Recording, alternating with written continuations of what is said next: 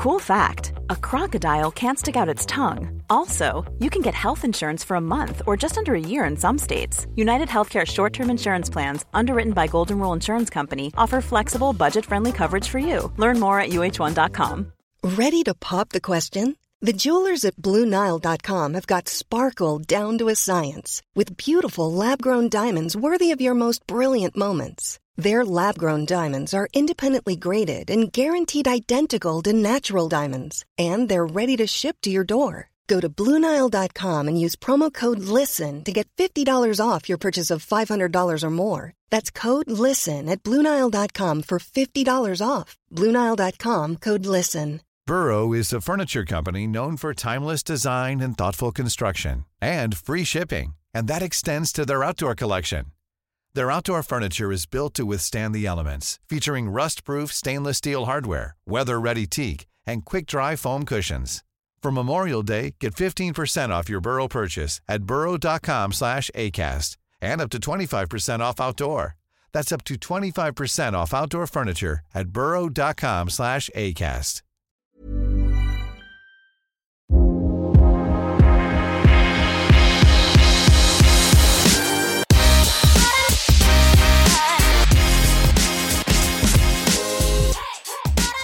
Hello and welcome to the Motormouth podcast with Harry Benjamin and Tim Sylvie. This is the place where we meet some of the biggest names in and around motorsport, chat about their lives and everything in between. Now, we are delighted to be officially partnering up with the Brain Tumour Charity. It's a cause we care deeply about, and through our specially dedicated podcasts uncovering those within the motorsport community who've been affected by these devastating diagnoses, fundraising events and generating awareness, we'll all be moving further and faster to help every single person affected by a brain tumour. For more details on how you can help, just check the link in the podcast description or head to thebraintumourcharity.org. Can you believe we're at season 6 of the Motormouth podcast? Thank you so much for your continued support. And we also wouldn't be here if it wasn't for our sponsors. This season, we're delighted to be teaming up with Grid Rival. Now, if your football mates are constantly going on about their fantasy leagues, well, now you can get your own back and create your own racing fantasies thanks to Grid Rival, including F1 and MotoGP. You can select your own team and drivers, interact with other fans, and join or create your own leagues where you can trade on the go to make sure you have the ultimate lineup for each race. If you're as obsessive about motorsport as we are, make sure you get set up on Grid Rival today. Head to their website, it's gridrival.com, or download their app from your app store. 2021 leagues go live in February, so now is the perfect time to strategize and make sure you get a jump start by downloading the app and getting notified for when they do as the motorsport season begins to ramp up. Hello everyone, Tim Sylvie here. Now, before we introduce today's guest, I need to head over to the land of Essex, where men are famous for having their ankles out, ultra skinny jeans, fake tans, white teeth, skin fades, loafers, no socks, plain white tees and roll neck jumpers, and not to mention a penchant for holidays to Magaluf and Ibiza.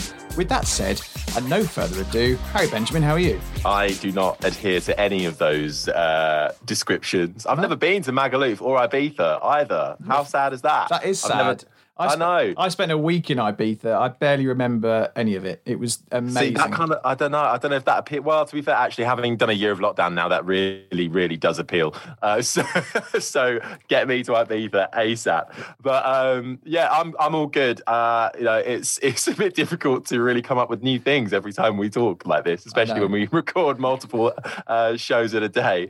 But yeah, all well, love and life, as much as you can do. How about you? Yeah, not bad, thank you. I mean, this is pretty. What is this? Our third or fourth recording of the week? Second of the day. I lose track. We do too many. I've even changed clothes, so it doesn't look like I'm just wearing the same clothes in every single podcast. Because so I've put on the Motormouth hoodie. There you go. On brand, always on brand. Bit of brand. Right, shall I introduce today's guest? Yeah, let's do it. So today we are delighted to be joined by former Formula One driver turned DJ Jaime Alguersuari. The Spanish-born star navigated through Italian Formula 1600 before winning the Italian Formula Renault Winter Series. He moved to British F3 alongside Brendan Hartley and other big names on his way to winning the title at 18 years old. It was while he was halfway through a Formula Renault 3.5 season that he was drafted into F1 mid-season with Toro Rosso, where he stayed for the rest of 09, 10 and 2011 before leaving the team at the same time as former podcast guest Sebastian Buemi. Like Sebastian, Jaime then made his way to Formula E before putting his efforts into music and becoming a chart-topping DJ. We're here to learn more about his amazing story. Jaime, welcome to the Motormouth podcast. Thank you so much. A pleasure to be here with you. And yeah. It's great to have you on, Jaime. It really is. And what we like to do with all our guests is take it right back to the start to begin with, and especially focusing on, how you first got that motorsport bug. Growing up in you're in Barcelona, Spain now, aren't you? Growing up in Spain, was it always on the radar for you from a very young age, or did you sort of accidentally fall into it? Well, it was actually because my dad used to be a motorbike rider, and I come from a motorsport background from my family. So I think he really wanted to put me into the motorbike world. But I realized that you actually get hurt when you fall down. Then I thought, okay, I think we should give four wheels a test. And it went okay. I mean, I was just a kid playing football at my free time, going to school, just started like something super easygoing, and then the thing got a little bit more serious when I started to win a couple of races in Spain, like regional championships, national championships, and I went to Italy where I started to race more internationally, and then I got in the junior program of Red Bull, so everything started to get a bit more professional, and it was a nice adventure till F1. So yeah. At the karting level, did you already think then, I've got a bit of a talent for this, and I should pursue it, or was it a gradual thing where you suddenly thought actually this could become a career? To be honest, because I think you're so young at that time. I was only 15 when I got picked up by Red Bull. Yeah, and I never thought I could make it to Formula One. I just enjoyed the whole thing, and I think this is the way to do it. To be honest. Whether you pursue a career in music or golf or whatever sports you do or activity you do, I think it's just about enjoying the whole thing, enjoying the season, the whole period of work that you develop through your years and experience. And of course, it was not all enjoyable because, being in the Red Bull Junior team, it's pretty tough. Of course, you have to win, you have to deliver results. Otherwise, you can't continue in the program.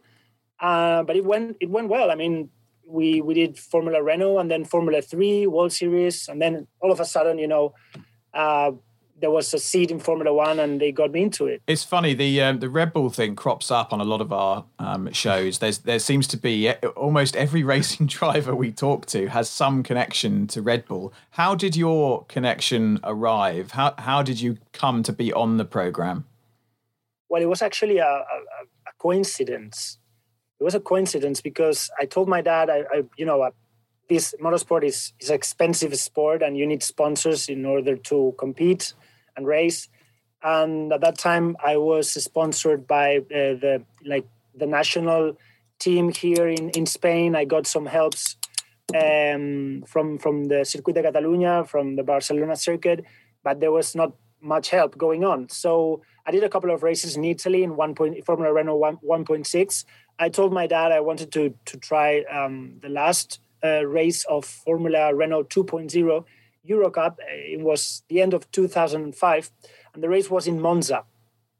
Before I did the race, I had to test the car in order to get a feeling and understand how things go on. So I connected with Joan Viladeprat. He used to have a team called Epsilon, which I raced afterwards with Red Bull in 2007. And we were going to do this test in Estoril in mid-season. So it was like a one-day test. But I received a phone call from Joan saying that unfortunately we weren't allowed to do the test because the track was rented by Red Bull. They were doing this whole driver selection. They selected all these. They asked 50 drivers to come, and they were only selecting like 4 or 5 drivers every year. And they were doing this wall selection in Estoril on this particular day. So the test was cancelled. But then I received a phone call from my dad saying that that they he had a talk with Helmut Marko, who is in charge. I'm not sure if he's still in charge of the program, but at that time he was, and he was for years, many years. He was basically running the whole junior program and, like managing drivers into Formula One. And basically he was stating where the drivers should go and how to work with the drivers on different seats and so on.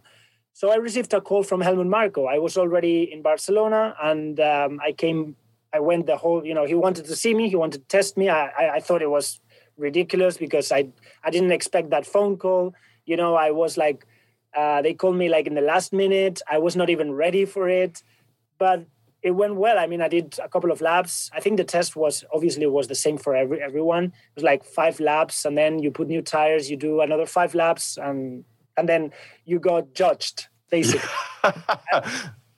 and we were like 50 of us, and I didn't know the track. I think nobody did, actually. And I got selected. Me and Brendan Hartley, at the same year, 2005. So it was a coincidence, but one of those that ended well. So yeah, it was. It's funny you bring that up because we had Brendan on the show as well, and he mentions that selection day. And I think Sebastian Buemi was also. I think he was already a part of the Red Bull Academy then, but he was there as a sort of a mark for all of you lot. So it's very interesting. That was very much a big proving ground for a lot of drivers, and well, it worked out for you. And at that instance, and you became on board, and you went from there to. I want to fast forward a little bit to British F3. Working your way up the ranks, and you joined Carlin. Obviously, it's a really well-known motorsport team in junior categories, very successful, and it was a pretty high-profile grid as well. You had the likes of Sergio Perez, and we already mentioned Brendan Hartley as well, and you won the last 3 races and became the youngest British F3 champion. I think it's still in history. How do you look back at that time? Well, I think it was one of the best times of my career, of course. It was karting and then British Formula 3, which, I think the best racetracks are still in the UK. It's always nice to win in the UK because of the history, of Senna and the racetracks and the rain and everything. It's like super epic. And I had so much fun working with Trevor Carlin. Also with Brendan, he was a great teammate, super competitive. And it was funny because Brendan was on that day in Estoril. He told me that he was waiting for this test for a year. So wow, for a year long, that he had to go to that test and prove himself. And you get the call up last minute. Yeah, I got the call like one day earlier. So crazy, yeah. God, it's astonishing. But the name, as Harry mentions, the names that you beat there, the likes of Perez and Hartley, both have been to F1. Sergio Perez obviously just got his dream drive. Do you look back at those times and think, oh, I wish I'd kept going longer in my career? Or do you feel sort of at ease with the fact that you did what you did, you got as high as you could, you got out, and now you're doing something completely different? I think both. It's funny you mentioned this because obviously, when the Formula One dream disappeared of my life, I felt it was a very difficult time for me because I was expecting, I went out in the best moment of my life. Yeah. Not just technically and professionally, but also mentally. I was like really, really ready for a competitive car. And I knew I could really prove myself and be in the very top. But, life is like that, and we can't judge the whole trip, the whole experience I've lived in racing. It was amazing, and it gave me it was my whole university. That's everything I've got. And now I'm in something so different, which is music, and I look back, and everything happened so quick. But it was a hell of a ride, it was great. It was amazing. That point where you were racing in Formula Renault 3.5, you're halfway through the season and you get the call, Jaime, we want you to come to Toro Rosso, jump into the seat halfway through the year. You must have known that you were going into a team that wasn't necessarily a front runner. Did you think, yes, this is the moment I've been waiting for, here we go? Or did you think, yes, this is great, but a little bit apprehensive that you're stepping into a car that doesn't quite do you justice? Well, at that time, I think I wasn't really ready for Formula One. I think Formula One now is very, very different to the past. I think experience is something super important. Testing, like understanding the tires, aerodynamics, how everything works. It's very different to junior series, junior categories. Of course, at the end of the day, it's a steering wheel and 2 pedals, but it's something else. So first thing I've noticed is like, I might not be ready to do a 70 lap race or 2-hour race. So that's the first thing I got in my head. But then 2010 was completely different. And then 2011 was even more different, especially the second half of the season. Yeah. It's interesting you say that, because at the time when you joined Formula One, you were the youngest ever driver. And I think the first driver to be born in the 1990s to join Formula One. And now it looks like they pluck them out when they're 16 years old and stick them on the F1 grid. So how do you look at it now when the drivers seem to be getting younger and younger? That's what I meant. I mean, it changed so much. Even if you look at junior categories, when I used to race, or Brendan or Checo or all these drivers, Grosjean, Hülkenberg, Bianchi, and Buemi, all the Formula 3s, Formula Renaults. I remember, like, it was very tough because, like, there were drivers that they were racing for like years in those series. Like this, they were staying for like 2, 3, 4, even 4 years to be front runners. So at the end, they become competitive somehow. And then when you look, I mean, I don't want to. It's a very. It doesn't mean that now it's worse or better. It's just different. The way that the whole motorsport activity has changed. And when you look at the junior series now, all of them are rookies, or like they're on their first year. So everything happens like there are no cycles. They're just everything happens so quick, and they upgrade themselves into other series. Super quick, it was very different from the past. But also, if you look at Senna's time in the 90s or even in the 80s, Formula 3 was also very different, and they were staying there for many years till they upgrade into Formula 1. So I think it's just the way the way junior categories have changed, and also Formula 1 rules, I guess. Everything has changed a lot. Yeah, it's interesting. We were talking to, who were we talking to earlier, Harry? Gunther Steiner, there we go, about Formula One and the challenges that it has in this modern era with money and the cost of entry and, the advantage that the likes of a Mercedes has in terms of financial, in terms of revenues and money to spend on their development as opposed to a Haas, for example. But which will hopefully level out with the cost cap, but also the challenges of getting into the sport as a driver. You got in through Red Bull backing because you had talent. How do you view some of the guys that get there not necessarily based on talent, that perhaps have to buy their way in more? Is that just something we have to accept in Formula One, or is there a way around it? Well, I'm going to be very, very clear with this. I think the situation has been every year more clear through the years. Of course, Formula One has always been a place where, it has to be a win-win situation for everyone, of course, for the teams and as well for the drivers. But there has to be something proportional in between. There has to be something that makes sense. At the moment, it's just overrated. The cost cap should have happened many, many years ago and not now. Yeah. It's too late. And that's how I feel. I mean, I understand teams that ask for money because they just can't make it, because the more you spend on the car, the more the car is going to go fast. And if you have a driver coming with 20 million euro to pay for his seat or even more, it's going to make a big difference on the team and on the salaries of people. And at the end, it's a company that has to go, that has to move forward.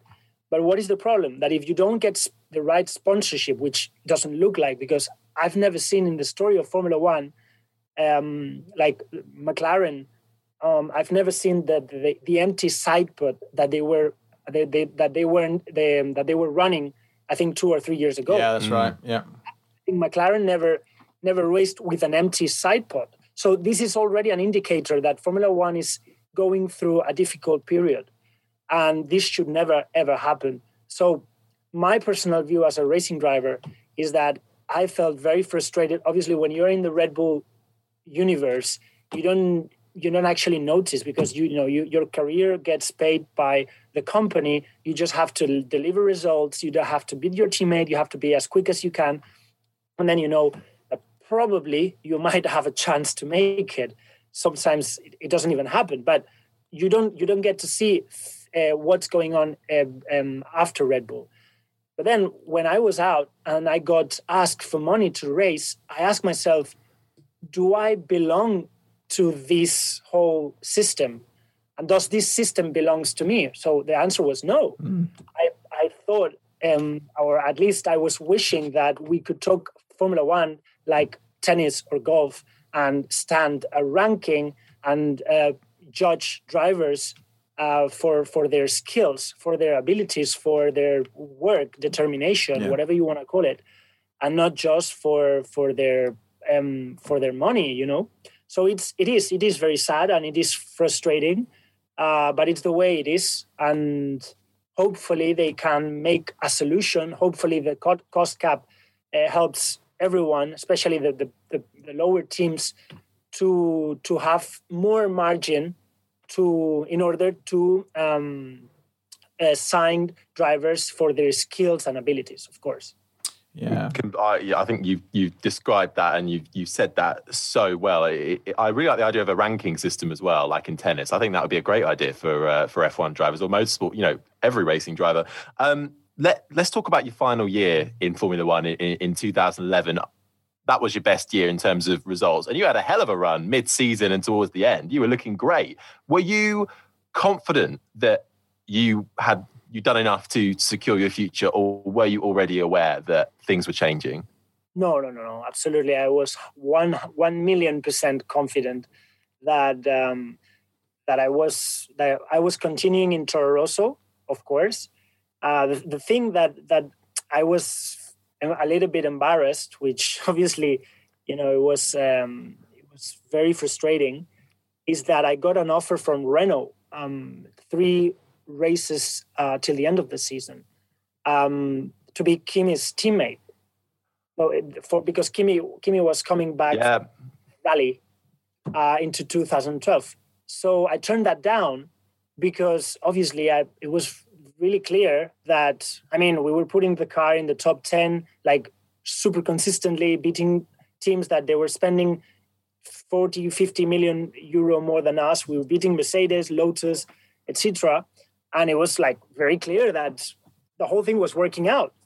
We did a great job. Of course, it is also true that we were struggling at the beginning of the season because I had to understand the tires. It was the first year with the Pirelli tires, and degradation was super high on the racing.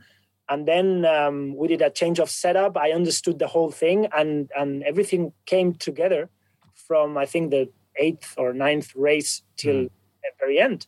So, I was really, really, really surprised. I've never, ever forget that day, that phone call at 8:30 a.m. on the 16th of December.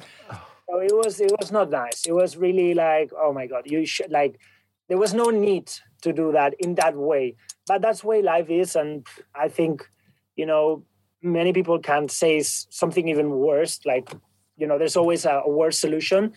And that's the way it went. So it's just accept. Did they give you a reason?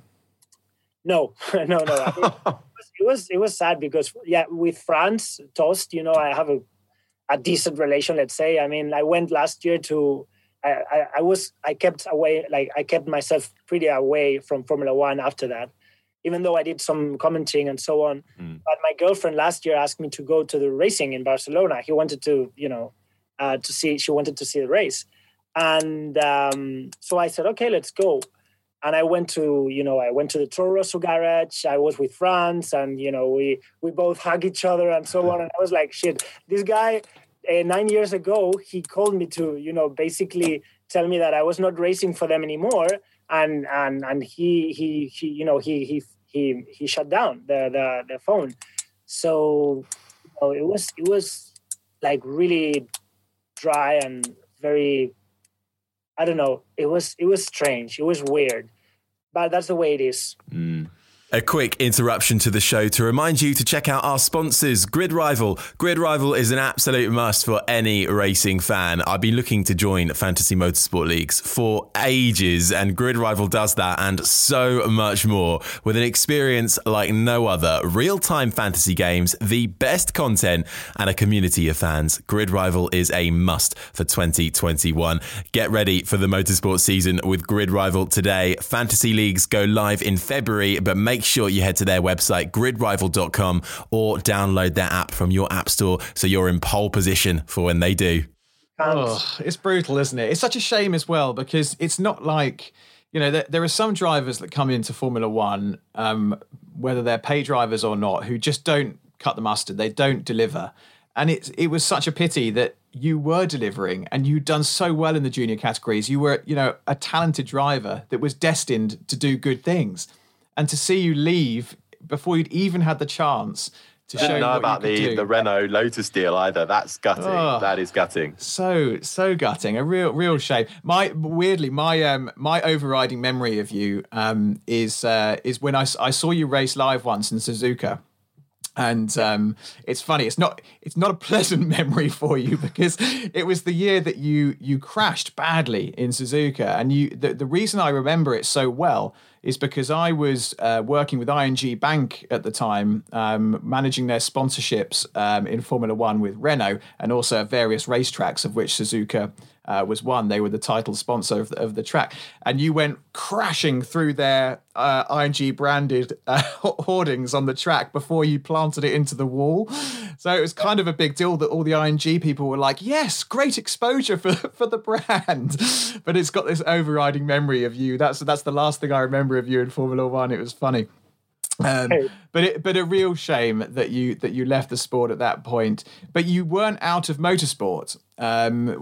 Formula E appeared on the radar. When did that first appear as a series for you? And I guess at that point in time, Formula E was in its infancy to a degree. What did you think about it first and foremost, and how did the opportunity come about? Well, the thing is that after what happened in Toro Rosso and Red Bull, I've never expected that phone call. That was terrific for me. That was really, really painful because there was no margin to get a seat for 2012. Yeah. So Paul Henry from Pirelli called me to test tires for them, which actually was a very good idea, because at least I got to be in a race car, in a Formula One car, and do some mileage, which was super interesting and super important to understand the tires for the coming season. So, but that didn't change much, because at the end of the day, I was talking to different teams, and they were both asking for something that I couldn't have. And basically after that, my head was off. Like, I did some racing, and I did Formula E first season. I tried touring cars, but I wasn't there, like my head was out. Like I was already thinking in something else. I've always grown up thinking I want to be the best at my sport, or at least try it. And when you reach your peak and you're still, taking off, and on your, ascending to your peak performance, you don't expect to stop. You expect to continue, and that actually really, really hurt. I didn't want anything else than Formula One and being in the top 5, and becoming a world champion, because at that time Red Bull had the car to do it. So after that, we did Formula E, but it was a very completely different approach to racing, and I wasn't really motivated to keep on going, to be honest. I was enjoying much more racing go-karts than not doing other racing series, to be honest. Nothing was really pumping out, and that's the reason why I called it a day and I went out. I retired, when I was 25, because it was like, I started when I was 8. I was putting my helmet on and with a big smile. I'm not smiling anymore. So what's the reason why I should race? Is it a question just for money? And I know I'm not going to give my 120%. So I said, I think there's much more to life that I can do. I'm still very young. If I don't do it now, I might not do it ever. There's like music, which is, amazing for me. It's like a hobby, and I really want to produce music and release music as a newcomer. So there was so many more appealing things in life that I really wanted to pursue. Yeah, and fortunately you had that plan B, which we will come on to. But before we do, I'm going to pass you over to my illustrious colleague, because we have a little quiz for you all about yourself, and some of your old teammates are on the leaderboard, so we'll have to make sure you beat them.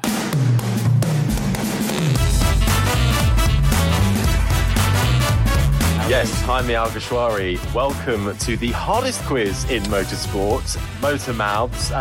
There are 4 questions that we have for you, but they're all about you and your career, so your F1 career. So essentially, you should be able to get them, but it doesn't always work out for some people.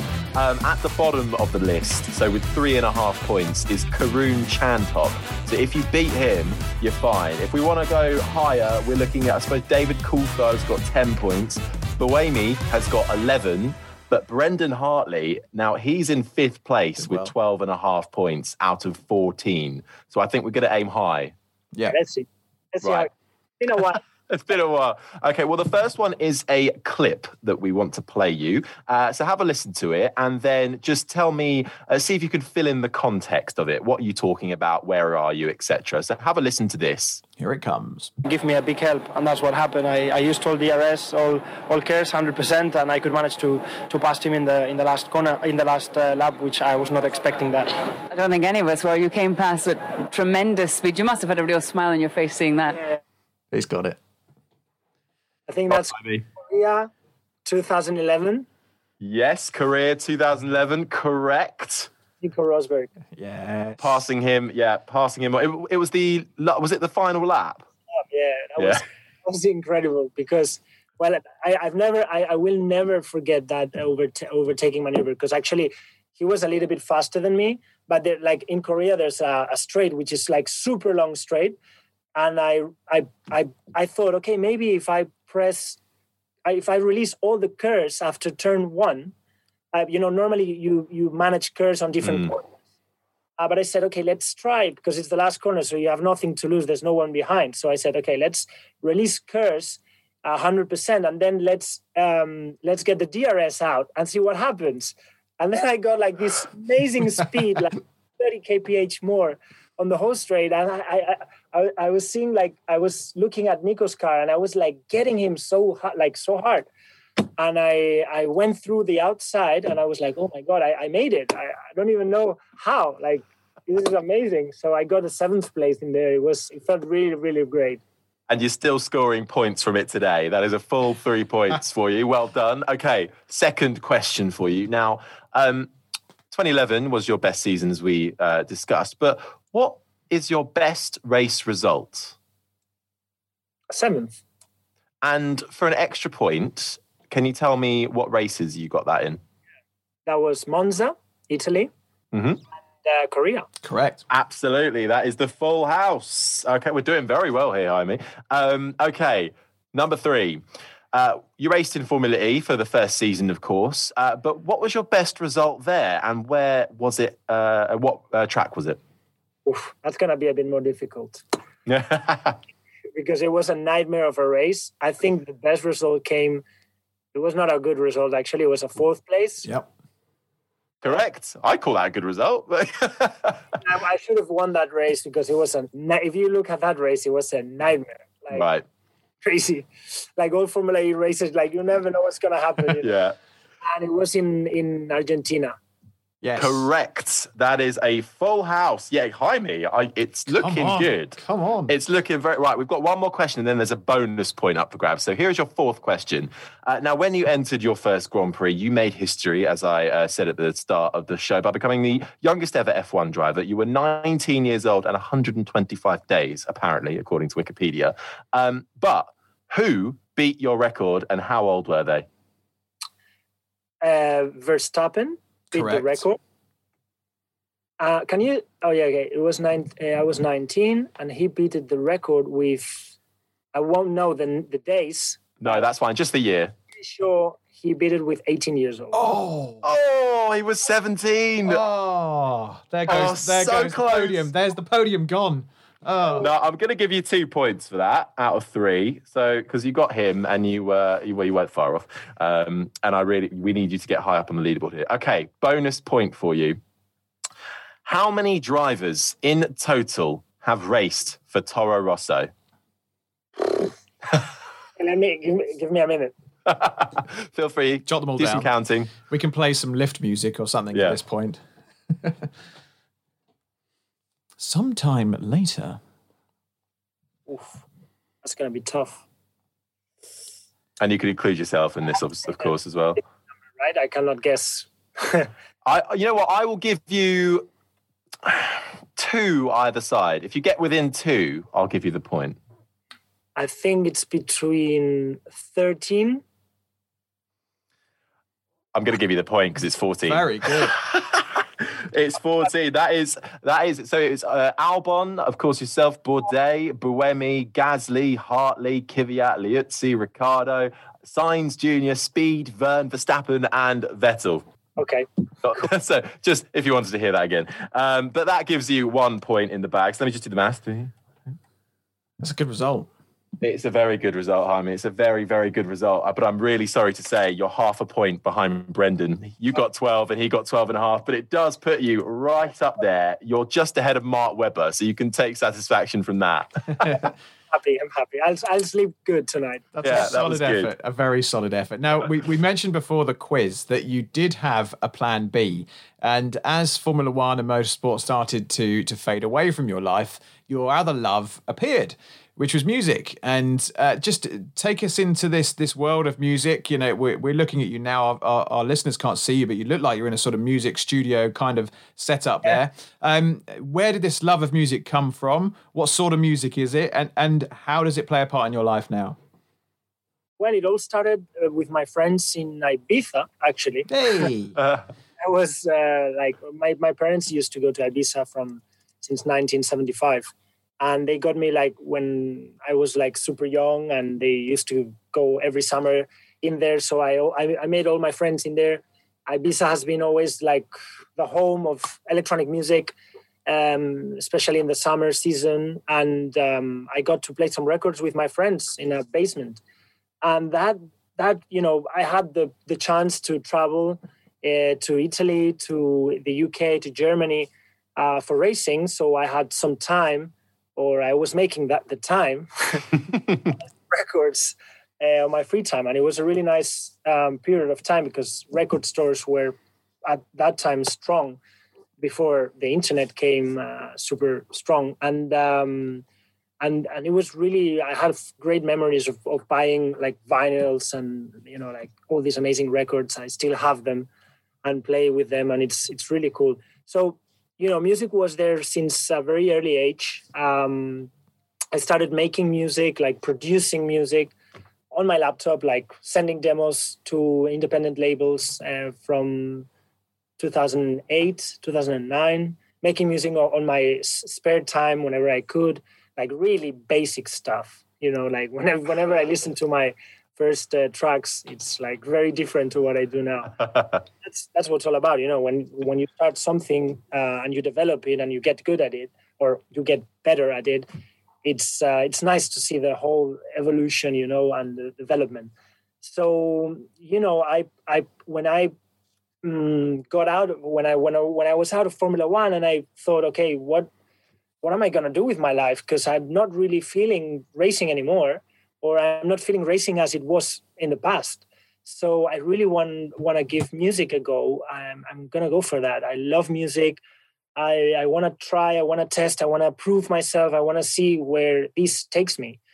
And so far has been amazing because obviously, I've spent like loads of hours in the studio playing with synthesizers, with machines, drum machines, working with other musicians, with singers, and it has been amazing. I've released a lot of music under my other name, Squire. I wanted to make sure I didn't mix both things, so I released music as Squire.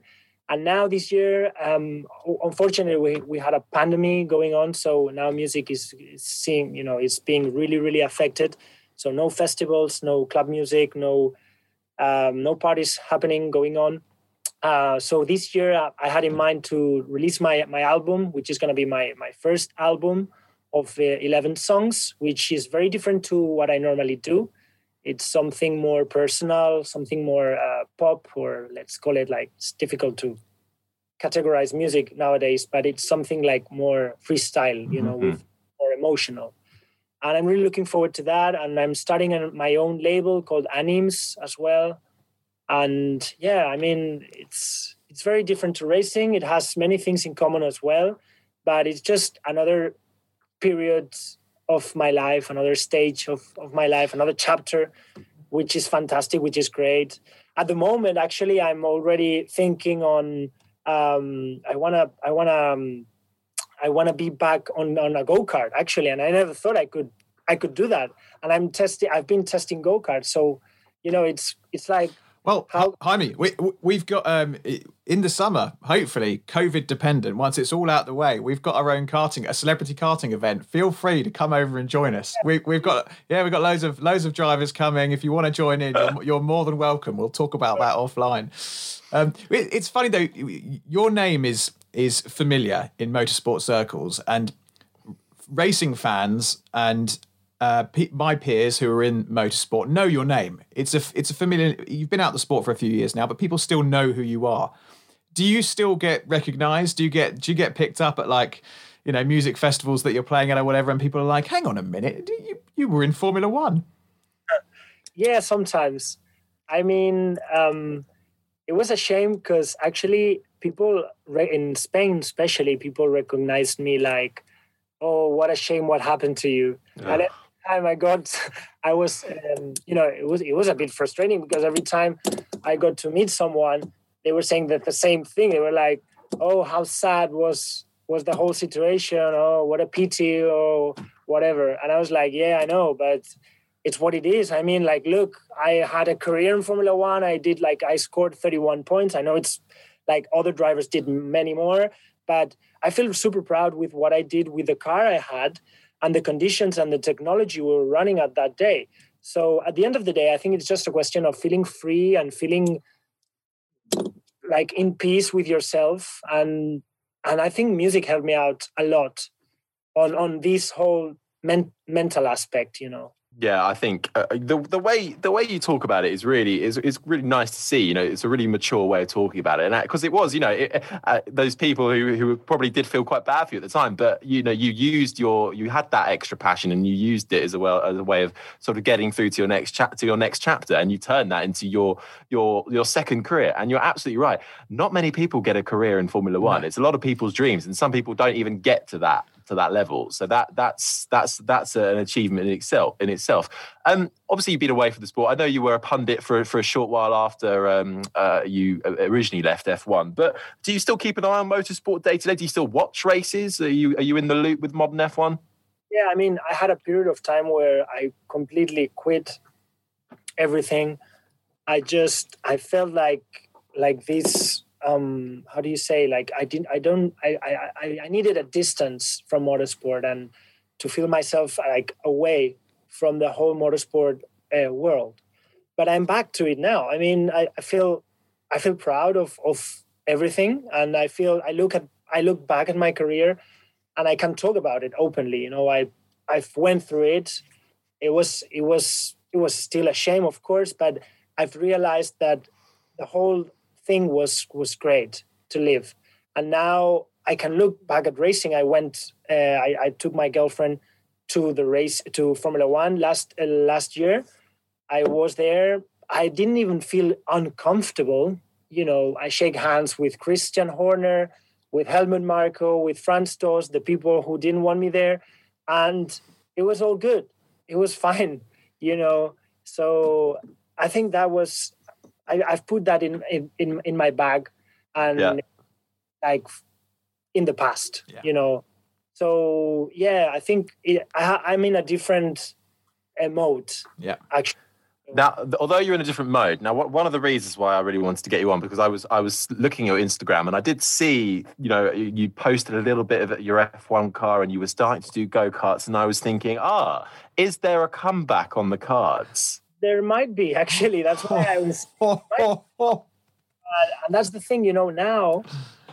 I feel so different. Like when I see my interviews and when I see my body language, my behavior when I was a race car driver, I feel so different. Probably age and maturity and education.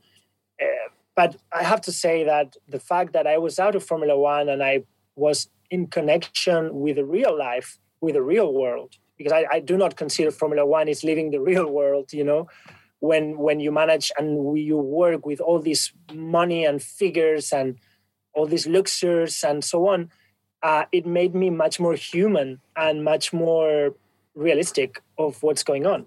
So I feel like now I can see motorsport on a very different perspective. And if I might think of a comeback, it would be just to enjoy. And I would see it on a very different. Of course, I would like to be competitive and to be in the front and to win, because I'm always like that. I hate losing, but But I would manage the whole situation with a very different perspective, or at least this is how I feel.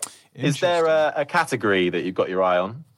At the moment, I'm enjoying like go-karts, which is for me like the feeling of driving a shifter go-kart is like super similar to Formula One, with the grip levels, with the torque and the reaction time. Everything is like super connected, and it made me a smile the other day because, it's been a while I didn't drive a go-kart. And when I went out for the first lap, I was like, oh my God, this is amazing. I forgot that feeling, of freedom. So that made my day, my year. Were your family quite supportive? Because obviously your dad was really involved with motorsport and he wanted you to become involved. Were they supportive when you decided I'd had enough? Yeah, well, I think at the beginning he didn't want to see it, or at least he didn't want to believe it as much as I did. I think as a parent, you want the best for your child, you want the best for your son. And my dad, of course, he's not. He if I want to make a career in music or whatever, he will support me. But of course, he has racing in his blood. And he would be delighted that I would make comeback. I'm sure. Well, you heard it here first, folks. This is it. This is the start of Jaime back in a Formula One car with Red Bull. Let's see. We have a final three questions which we ask all of our guests, and they throw up varying degrees of answers. Harry, do you want to kick off? Yeah, Jaime, what's got you excited at the moment? Well, at the moment, of course, music. But I have to say, I'm playing golf as well.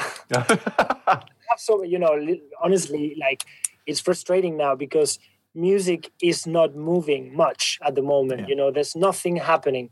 So once I've retired from racing, I've really pushed myself to in the studio to make music, to release music. It's been already like 6 years. And now, since last year, everything has stopped. Indeed, my album is going to be is called Stop. So that's the reason, because everything is stopped. And I didn't expect that. Nobody expect that. So, I'm seeing my friends a lot. I have a beautiful life. I'm doing conferences. I wrote a book 2 years ago. I'm doing like all these conferences around the book in Spain. I have many projects in my head, and now I might... I'm training hard. I'm testing with my go-kart, but I'm enjoying life. I'm enjoying life as I never did. So yeah, I'm enjoying everything. Yeah. Brilliant. Second question for you of our final three. How much of your success do you put down to luck and right place, right time, and how much down to pure hard work? Well, I think it's a mixture of both. You have to be, that's for sure, you have to be at the right place at the right time. That's being said, like many drivers have been world champions because they've been at the right place at the right time. But there has to be a lot of work, and the talent has to be there. Otherwise, you cannot be a champion. And it's not just talent, there's like all this hard work behind the wheel that makes you different to the rest and makes you, like the one to win. So yeah, there's much more than that. Okay, well, final question for you, Jaime. What are you scared of? Of the COVID. Of the vaccine, I would say. Honestly, there is no real scare, but it is like, I can't believe the situation we're in. It's like super frustrating for everyone, super unfair for all of those who are suffering of this. We are all in this bubble of news and things happening that every day is something new, and all these now changing every day. Super difficult to predict. So we are living a very terrible time, and this is like it's really painful. Yeah. It hurts. Yeah. And yeah, I really, really wish that we could learn a lot from this, and we could be back stronger and more united, to work maybe more as a community and not that much as single people, So yeah, let's see. I mean, it's tough, but hopefully we get back better than we were. I think you echo a lot of people's thoughts there. Ever thought about going into politics, Jaime? I think you'd be great. No. Well, listen, Jaime Alguersuari, it's been an absolute pleasure. Thank you for coming on the Motormouth podcast. Thank you for chatting us through your F1 career, your reasons for leaving, and what you've gone on to do since as an incredibly successful DJ. And we can't wait. We'll be the first people on that Jaime Alguersuari comeback train. Don't you worry. But Jaime Alguersuari, thank you so much for coming onto the Motormouth podcast. Thank you, guys. It's been a pleasure. Thank you so much. Before you go, one final reminder to check out the team at Grid Rival, the place to be for the 2021 motorsport season. If you think you really know your F1 and MotoGP, fancy yourself and making a bit of extra cash, setting up your own or joining a fantasy league, and making sure you have the best driver lineups for each race, all whilst getting access to the best motorsport content and chatting to like-minded fans, then Grid Rival is the place for you. Leagues go live at the end of February, so make sure you're at the front of the queue by getting notified as soon as they're ready by heading over to their website gridrival.com or download their app from your selected app store and get prepped for a brand new season of motorsport with Grid Rival. Now, if you're a really lovely person and fancy supporting the podcast further, just head over to Patreon, or the link is in the podcast description. We've got some great goodies and bonus content to give you if you sign up. Just search Motormouth Official on Patreon, and there are 3 levels of membership to choose from. Thank you so much for listening to the Motormouth podcast. Do make sure you give us a follow on our socials: Twitter at Motormouth_, Instagram at Motormouth_official, and Facebook, just search Motormouth. You can also download the Motormouth app, where you can get exclusive video content from MMTV, create your own social profile to interact with other fans, and check up on all the latest happenings with whatever motorsport takes your fancy. We're also proud to be supporting the Brain Tumour charity too, so make sure you check the links in the podcast description to find out how you can help cure brain tumours quicker. Don't forget to like, subscribe and review, and until next time, you've been listening to the Motormouth podcast.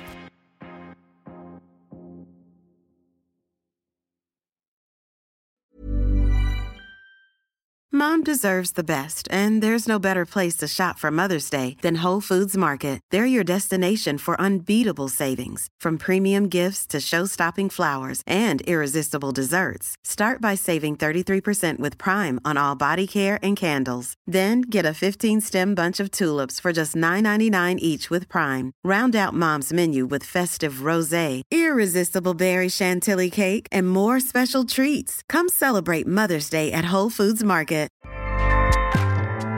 Acast powers the world's best podcasts. Here's a show that we recommend.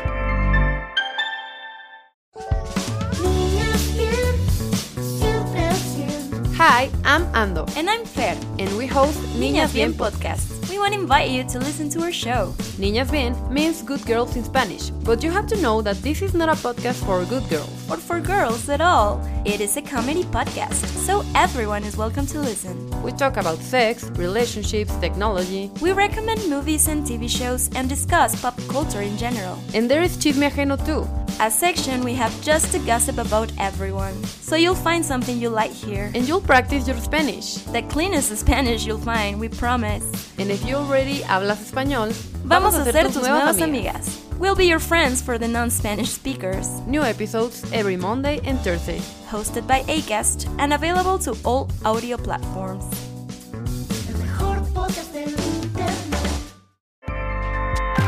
Acast helps creators launch, grow, and monetize their podcasts everywhere.